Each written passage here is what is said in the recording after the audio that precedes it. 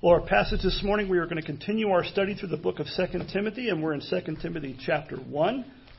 We're really going to spend most of our time on verse 9, but for the sake of the context, we're going to read verses 8 through 12. And if you're able to do so, I'll invite you to stand for the reading of God's Word today. 2 Timothy chapter 1, verses 8 through 12. Give ear to the Word of God. Paul writes, "Therefore, do not be ashamed of the testimony about our Lord, nor of me, his prisoner, but share in suffering for the gospel by the power of God, who saved us and called us to a holy calling, not because of our works, but because of his own purpose and grace, which he gave us in Christ Jesus before the ages began, and which now has been manifested through the appearing of our Savior Christ Jesus, who abolished death and brought life and immortality to light through the gospel, for which I was appointed a preacher, an apostle, and teacher, which is why I suffer as I do, but I am not ashamed, for I know whom I have believed, and am convinced that he is able to guard until that day what has been entrusted to me." This ends the reading of God's Word. You may be seated. Well, a couple of Sundays ago, we started to look at this passage in the book of 2 Timothy, and I think I mentioned at the time my original intent was to preach through the whole passage, verses 8 through 12. And if you were here, you might recall I ended up just preaching through verse 8. Well, the same thing kind of happened this week. As I was preparing to go through the whole passage, and I ended up only going through mostly through verse 9, and we're going to look at that for the most part this morning, Lord willing. But look at verse 8 once again. There Paul exhorts Timothy with these words. He says, "Therefore, do not be ashamed of the testimony about our Lord, nor of me his prisoner, but share in suffering for the gospel by the power of God." I believe we mentioned that in some ways, that's the theme verse of the whole epistle. That is the main message that Paul is saying to Timothy. It's the reason he wrote the letter, and it's his main message to Timothy as his young protege pastor, to be willing to suffer for the gospel and to not be ashamed of it. And really those two things are two sides of a coin. To be willing to not be ashamed of the gospel means to be willing to stand up for the truth of the gospel. And if you do that, what is the result in many cases? Suffering for it.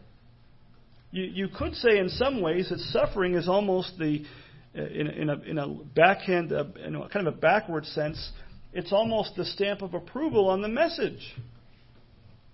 That the message of the gospel is really being proclaimed if there is a cost in some ways to be paid for it by suffering. To avoid suffering for the gospel would mean to be silent about it. And that is the essence of being ashamed of the gospel. Many of you, I'm sure, know of Pastor Vodi Bauckham. We prayed for him about a year ago, I think it was. And it was a while back when he had emergency heart surgery, had to be flown to the States. And there was some thought at the time that he might not make it. Well, he has pulled through, thankfully, and made a full recovery. You might know he has written a terrific book called Fault Lines. In that book, he exposes the dangers and the errors of the social justice movement and how in a lot of ways that has crept into the evangelical church, even though it is really contrary to the Christian faith. In many ways, it's antagonistic towards the true Christian faith. If you haven't read that, I recommend it to you highly. Well, recently on social media, I saw a quote from Pastor Bauckham about this book, about 2 Timothy. And I think he basically sums up the entire message of the book better than I tried to do a couple weeks ago. And this is what he said. He said, "The message of 2 Timothy is this. Timothy, they are about to kill me for preaching the gospel. When they do, you preach the gospel until they kill you." That is a very good way of summarizing Paul's letter, his second epistle to Timothy. That's really what he's telling him to do. Timothy knows exactly what's going to happen to Paul. There's no misunderstanding about that. There's no vagueness about what Paul is awaiting in his death. He tells him in this letter.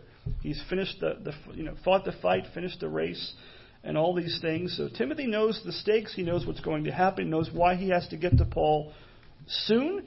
And he knows that if he follows in Paul's footsteps, which is what he's supposed to do, what Paul tells him to do in the letter, that same fate may await him as well. He needs to devote his life to the truth of the gospel and even lay down his life if need be for the sake of the truth of Christ.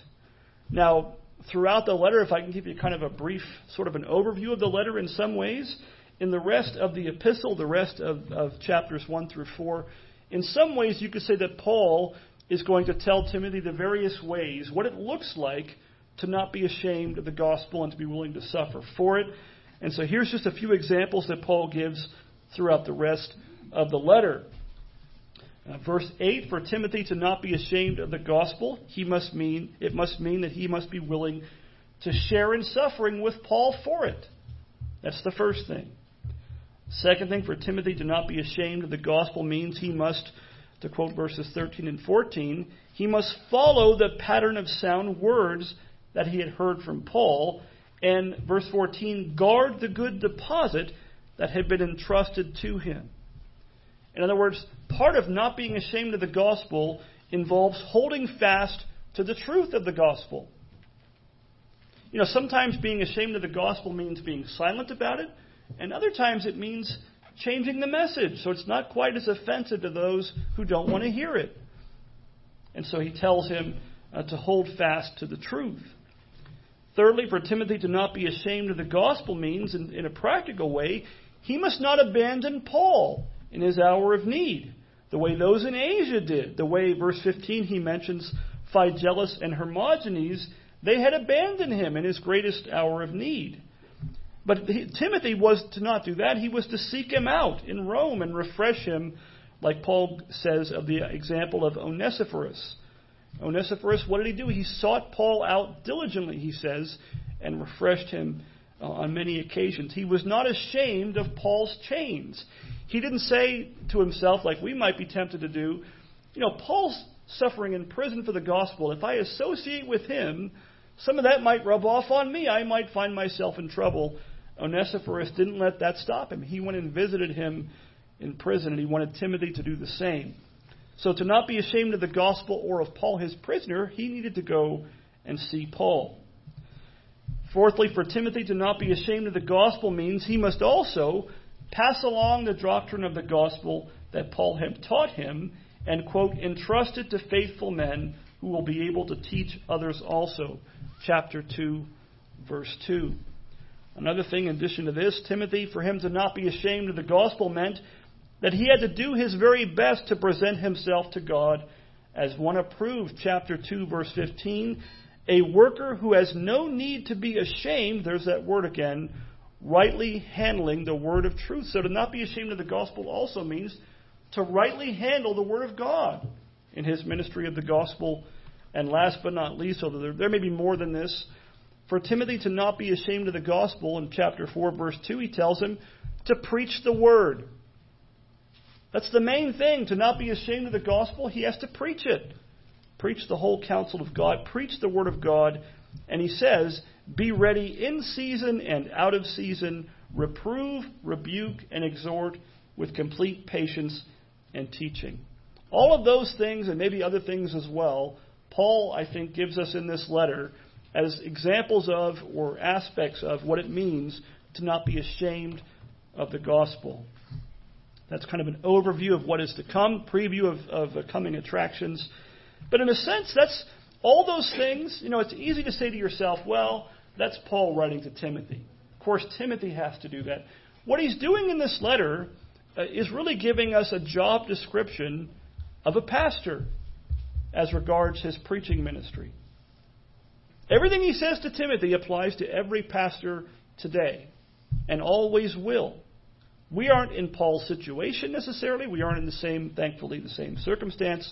But these same things still apply, and we also must not be ashamed of the gospel, but must preach it and pass it on and hold to the truth. And so I would ask, as always, pray for me, pray for other pastors who are called to these things, that we might be faithful. But in our text this morning, the rest of this passage, Paul doesn't go in so much detail about the what of gospel ministry. What he does is he goes into, I think, the why. Here I think he is going to give Timothy, in his exhortation to faithfulness in the ministry of the gospel, I think he's presenting us with some of the biblical motivations and encouragements by which we are to do so. how is it possible? Why are we to be faithful to the gospel and not be ashamed of it? I think that's what we're going to see in our text starting in verse 9. And these same motivations and encouragements, I think, they really aren't just for pastors and elders in the church. Sorry, you're not off the hook.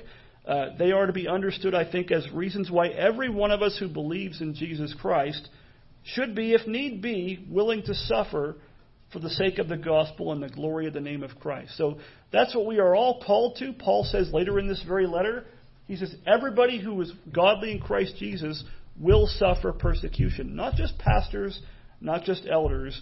Everyone who is faithful to Christ's name and his gospel will in some ways suffer persecution. And so this message that Paul has in verses 9 through 12 is really for all of us as well. So everything in verses 9 through 11 explains in one way or another the reason why we as believers and pastors as well should be willing to suffer for the name of Christ. And in some way it all kind of circles back around to our salvation that we have in Christ. So our salvation, first and foremost, if you think about it, what is it that could motivate someone to be willing to suffer for the gospel? What would motivate the Apostle Paul to be willing to have his head chopped off in Rome and to not recant? That's what happened. Paul preached the gospel. He was not a rebel. He was not a criminal, but he was charged, much like Jesus was, with criminality for the simple sake of preaching the gospel of Christ and preaching the lordship of Jesus Christ. And it caused a stir wherever he went, sometimes for good, sometimes for bad. There were riots where Paul preached. And so he was executed as a common criminal, as a capital offender, just for preaching the gospel. What would motivate Paul, and what should motivate Timothy and us, to be willing to endure something like that? When you think about it, it's easy to read it on the page. When you think about it, I've said before, I'm a natural-born coward. Maybe you're natural-born cowards. What would enable you to do something like that? To say, you can kill me, but I'm not going to recant of the gospel of Christ. Well, that's what he talks about in this short passage. And our salvation, first and foremost, is the only thing that can give a believer the power to overcome the temptation to fear and being ashamed of the gospel. And so in verses 9 through 11, Paul goes into very brief detail about different aspects of our salvation in Christ. Bible commentator, some of you might know who this is, William Hendrickson, an outstanding Bible commentator, calls this passage Paul's, quote, beautiful digression about the work of salvation. In other words, Paul's talking about suffering for the gospel, and then he it's not unrelated, but he goes into this, what Hendrickson calls a beautiful digression about Christ's work of redemption. Well, look at the first part of this beautiful digression. Look again at the end of verse 8 and verse 9. Paul says, share in suffering for the gospel by the power of God. Not by your own power, right? No one's able to do that. None of us are able. Paul wasn't able to do that. Share in suffering, he tells Timothy, for the gospel by the power of God. Here it is. Who saved us and called us to a holy calling. Not because of our works, but because of his own purpose and grace, which he gave us in Christ Jesus before the ages began. So, what is the first thing he reminds Timothy and us of? That God had saved us. Notice he doesn't just say me or you, he says us. He's in the same boat as Timothy in this regard. God had saved us and called us to a holy calling. So the first thing that Paul reminds Timothy of is that for those of us who believe in Christ, as Timothy had done, that God had saved us.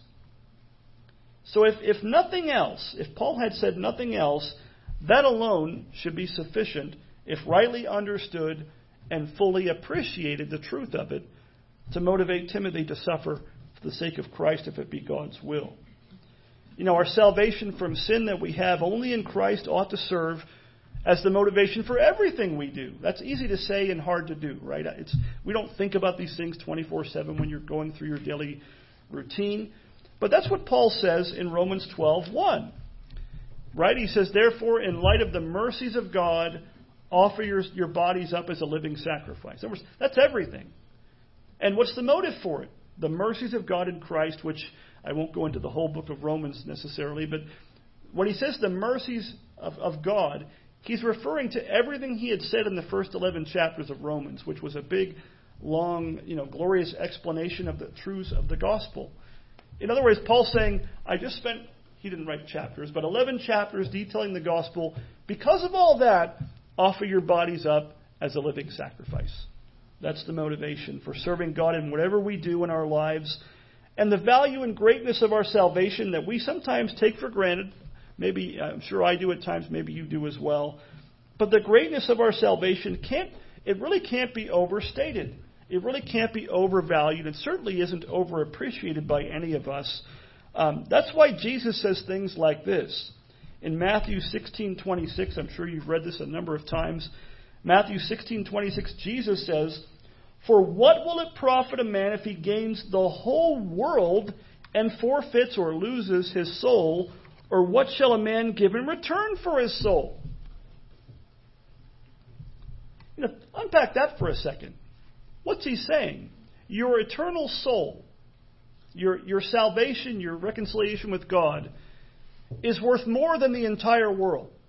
If you could trade your soul, so to speak, for everything in the world, it would be a bad bargain. There are people, many in this world, some professing Christians, who their whole life is wrapped around the things of the world. All they really care about is the passing things of this world that you're going to blink and they're going to be gone. Right? But they should be valuing their souls. Nothing can compare with your salvation in Christ. If you gain the world and yet do not have Christ and lose your soul and are cut off from God and suffering forever His just wrath for your sin, that's not a good bargain.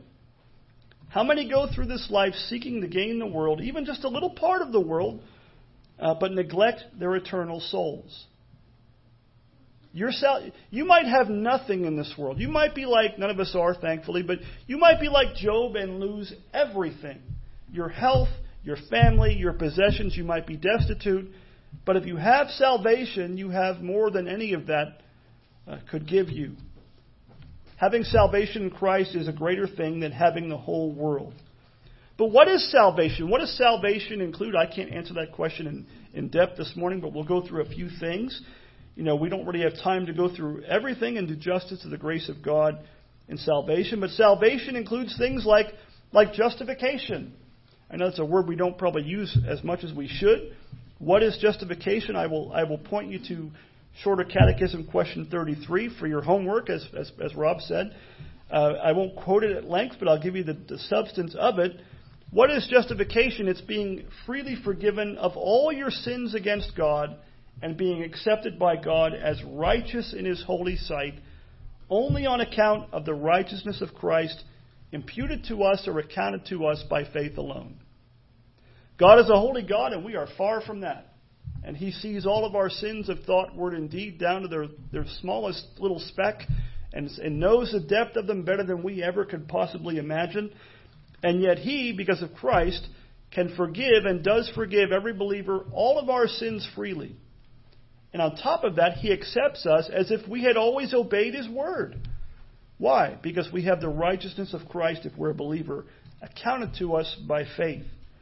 And what does Paul say in Romans 5, verses 1 to 2? He says, "Therefore, since we have been justified by faith, we have peace with God through our Lord Jesus Christ. Through Him, we have also obtained access by faith into this grace in which we stand, and rejoice in the hope of the glory of God."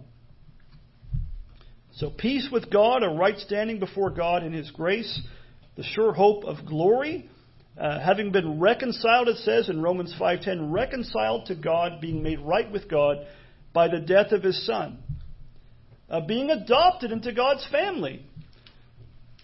That's the crowning grace. It's one thing for God to forgive us our sins. If God would forgive us our sins and make some other world where He's not going to be, but we'll be okay, and put us there forever, that would be more than we deserve. God forgives us. He accepts us as righteous in His sight. He reconciles us to Himself, and He even adopts us into His family in Christ. Salvation also includes sanctification. I'll quote Shorter Catechism 35 here. It says, sanctification is, quote, the work of God's free grace. It's still grace. Grace alone, the work of God's free grace, whereby we are renewed in the whole man after the image of God, and are enabled more and more to die unto sin and to live unto righteousness. So when you come to Christ for salvation, that salvation includes not just escape from and salvation from the penalty of your sins, but also from its enslaving power. And if you understand your sin, if you understand your misery from your sin, and you understand the gospel rightly, you will want not just to be delivered from the penalty of sin, hell, and condemnation. You will also desperately want to be freed from the power, the enslaving power of that sin. Romans 6:14, Paul says, "For sin will have no dominion over you, since you are not under law but under grace." If you're a believer in Christ, you are no longer a slave to sin. You struggle with sin. And I say this often, I think it bears repeating. Only Christians actually struggle with sin. But if you're a Christian, you are not a slave to sin. God has broken the power of sin over you. You still sin.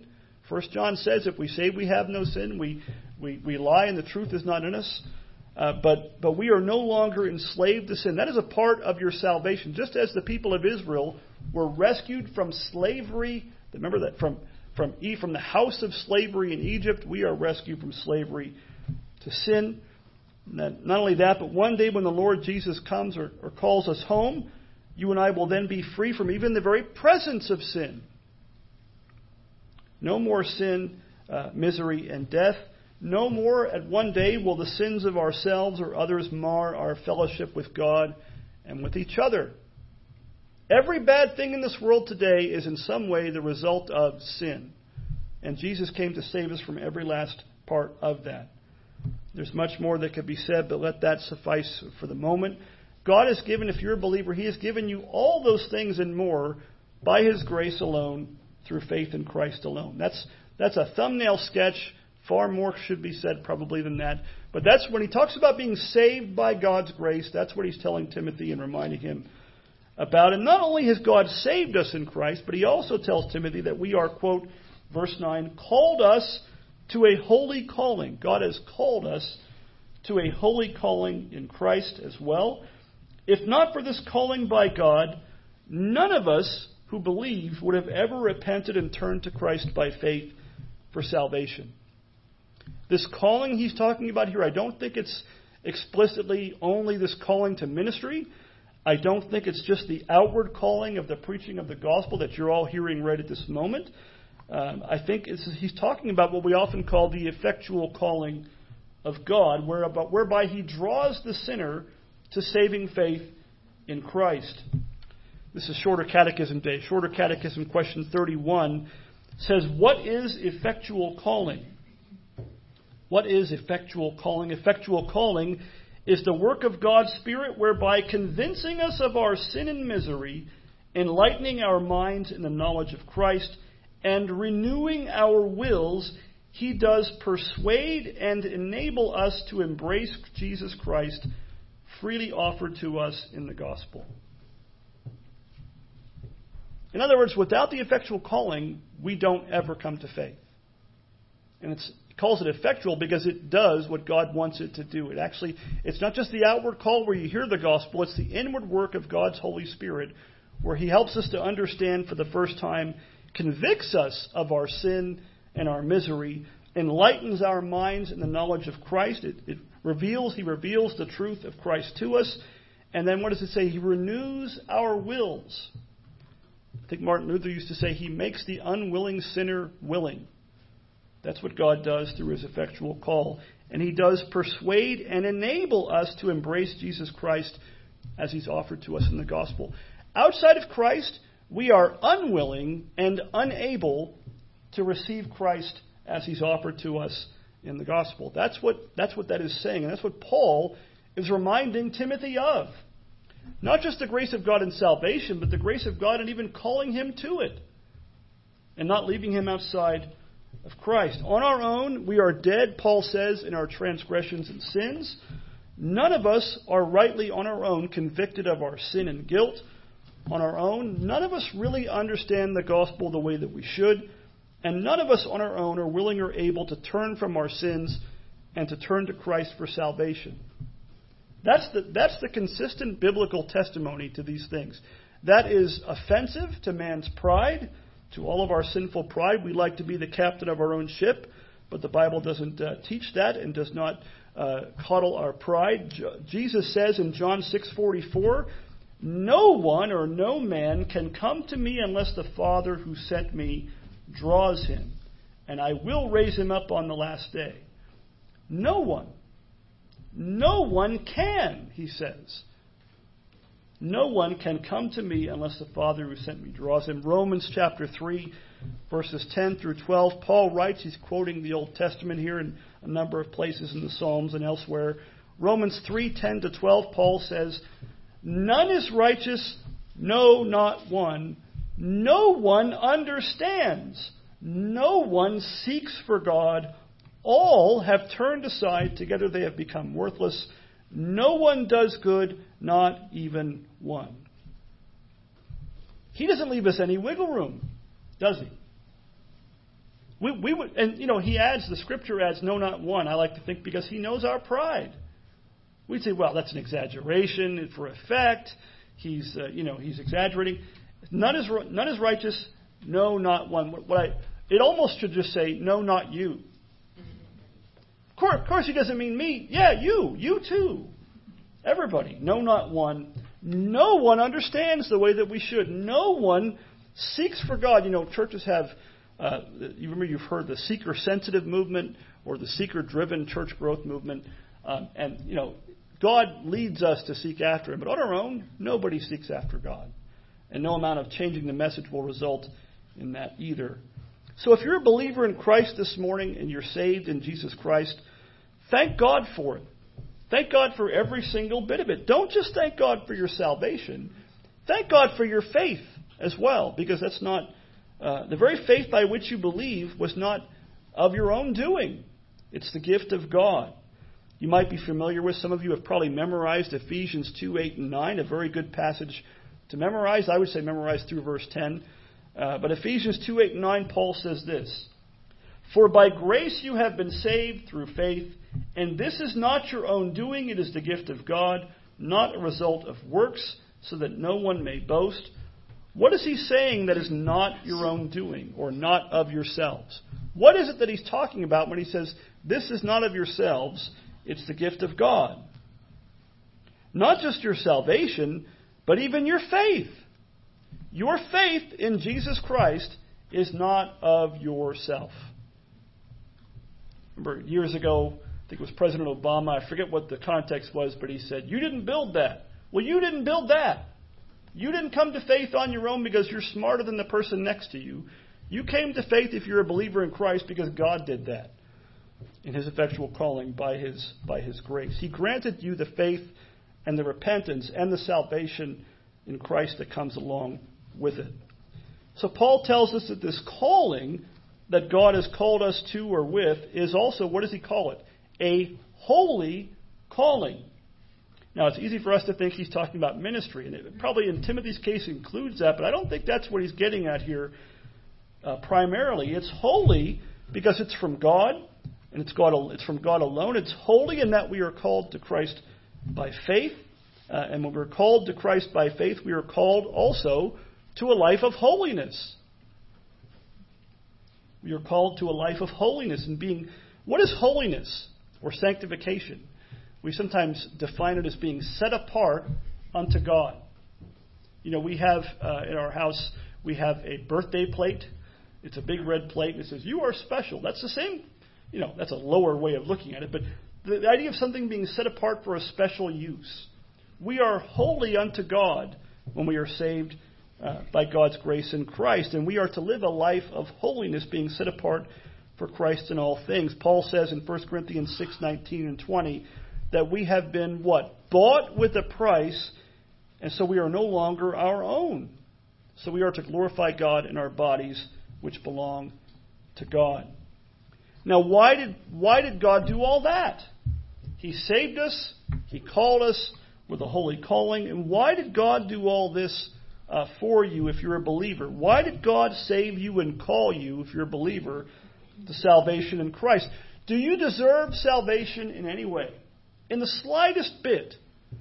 Is the difference between the saved and the unsaved to be found in themselves? So that we look at the unsaved and we say, well, look at them. He's a mess. And look at me. Of course God saved me. I'm me. God got a great deal on me. No. The difference between the saved and the unsaved is only in one thing, and it's God who shows mercy. He says in Romans 9.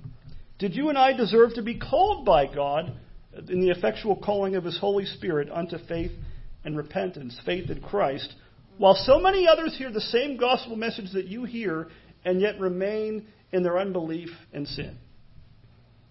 Are we more deserving? No. Are they less deserving? No. We are the same when it comes to deserving. And so in verse 9, Paul reminds us of the why, not just the what, but the why of our salvation. There he says in verse 9, who saved us and called us to a holy calling. Here it is. Not because of our works, but because of His own purpose and grace, which He gave us in Christ Jesus before the ages began. So our salvation, your salvation in Christ, if you're a believer this morning, is not because of your works. We do not deserve it. We didn't do anything to earn it. Rather, all of it, our salvation from beginning to end, is what? Because of God's, because of His own purpose and grace. God's grace alone, God's purpose alone, and not ours. That's why Paul says in Romans 9, verses 9 through 16, a little bit of extended quote here. Romans 9, 9 through 16, Paul says, for this is what the promise said, about this time next year I will return, and Sarah shall have a son. And not only so, but also when Rebekah had conceived children by one man, our forefather Isaac, though they were not yet born and had done nothing either good or bad, nothing to distinguish babies in the womb from each other, right? Here it is. In order that God's purpose of election might stand, not because of works, but because of Him who calls. Same idea. Not because of works, but because of Him who calls. She was told, the older will serve the younger, as it is written, quoting Malachi, Jacob I have loved, but Esau I hated. And then he goes on and says, what shall we say then? Is there injustice on God's part? That's the accusation then, and it's always been the accusation from those who don't understand the doctrine of grace. Is there injustice on God's part? What does Paul say? By no means, for He says to Moses, I will have mercy on whom I have mercy, and I will have compassion on whom I have compassion. Here it is. So then it depends not on human will or exertion, but on God who has mercy. That's salvation. That's the why. If you're a Christian, that's the why of your salvation. Not only God's glory, but it's a matter of God having mercy and compassion on the undeserving. And so it is God's purpose that will stand.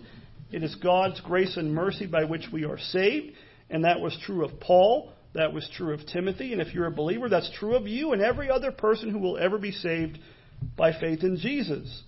And so all the praise and glory go to God alone for our salvation. And if that was not quite clear enough, it's a pretty, what does Hendrickson call it? He calls it I forgot the word for it now. Like a little brief excursus on what he's talking about. A digression, a beautiful digression.